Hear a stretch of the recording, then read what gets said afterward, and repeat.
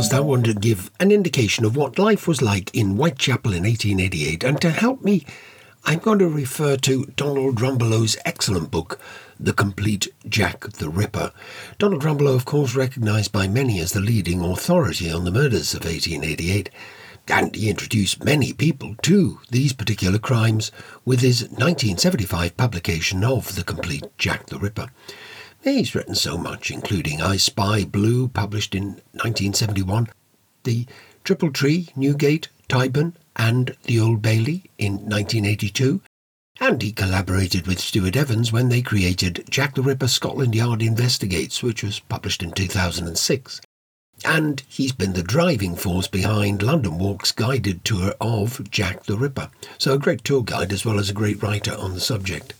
His Complete Jack the Ripper is especially good at evoking the kind of world in which these murders took place. He calls the first chapter Outcast London, and he says, to the average Victorian, the East End was outcast London. There was a feeling that it was separated from the rest of the metropolis geographically as well as spiritually and economically. Its people were strange as the African pygmies and the Polynesian natives with whom they were often equated by journalists and sociologists who wished to draw attention to its problems. So little was known about them until slumming became fashionable in the 1870s and 1880s, that an educated woman who was visiting St. George's in the East in the 1870s remarked with some astonishment on the fact that the people didn't sleep squatting against a wall, and that they lived in houses and not in railway carriages, as she had expected. One shocking sight for people like the Reverend Samuel Barnett and his wife, who moved into St. Jude's Vicarage in 1873, was the herds of cattle herded into the slaughterhouses around Aldgate. An observer at the time wrote that at the slaughterhouses, which are often ordinary shops, the sheep would be dragged in backwards by their legs, and the bullocks hounded in by dogs and blows, while small boys clustered excitedly round the door, and passers-by stepped, as best they could, through the blood and urine flooding the pavement. To show the dreadful conditions in which many lived in the East End, Donald quotes from Andrew Meehan's The Bitter Cry of Outcast London, a campaigning pamphlet published in 1883 that deserves its own podcast. But in the meantime, here's a sample. Every room in these rotting, reeking tenements houses a family, often two. In one cellar, a sanitary inspector reports finding a father, mother, 3 children and 4 pigs. In another room, a missionary found a man ill with smallpox, his wife just recovering from her 8th confinement, and the children running about half-naked and covered with dirt. Here are 7 people living in one underground kitchen, and a little dead child lying in the same room. Elsewhere is a poor widow, her 3 children, and a child who'd been dead for 13 days. Her husband, who was a cabman, had shortly before committed suicide. Here lives a widow and her 6 children, 2 of them who are ill with scarlet fever. In another, 9 brothers and sisters from 29 years of age downwards live, eat and sleep together. Here is a mother who turns her children into the street in the early evening because she lets her room for immoral purposes until long after midnight, when the poor little wretches creep back again, if they have not found some miserable shelter elsewhere. Where there are beds, they are simply heaps of dirty rags, shavings or straw. But for the most part, these miserable beings find rest only on the filthy boards.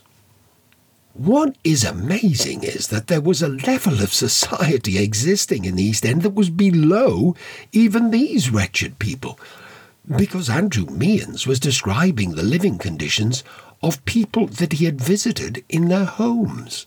The social reformer Charles Booth estimated that about 11,000 people at the very bottom of society had no home at all. Donald Rumbelow explains that these people included dossers and the homeless outcasts who slept on staircases, in doorways, and even in dustbins and lavatories for warmth. Jack London spent 7 weeks living among the poor in the East End. He went to a second-hand shop and bought old working clothes and then went among these poor wretches. He wrote up his experiences in his book, The People of the Abyss, in which he said that he had seen poverty in the USA, but he had never seen anything like the poverty he saw in the East End of London. Another overseas visitor was equally appalled. Jacob Adler, a Yiddish theatre actor, arrived in London after Yiddish theatre was banned in the Russian Empire. He wrote, "The deeper we penetrated into Whitechapel, the more our hearts sank. Was this London? Never in Russia, nor later in the worst streets of New York, did we see poverty like the poverty we saw in the London of the 1880s. How could this have happened? In the richest city in the world? How could this monstrous Jekyll and Hyde world have come about?" And the answer, perhaps, is, as Charles Darwin pointed out, we are not a successful species because we are stronger than others or cleverer than others. The reason we're successful is that we are supremely adaptable. We were able to adapt to every ecological niche on the planet. And so, when we create monstrous conditions rather than address the cause, we adapt.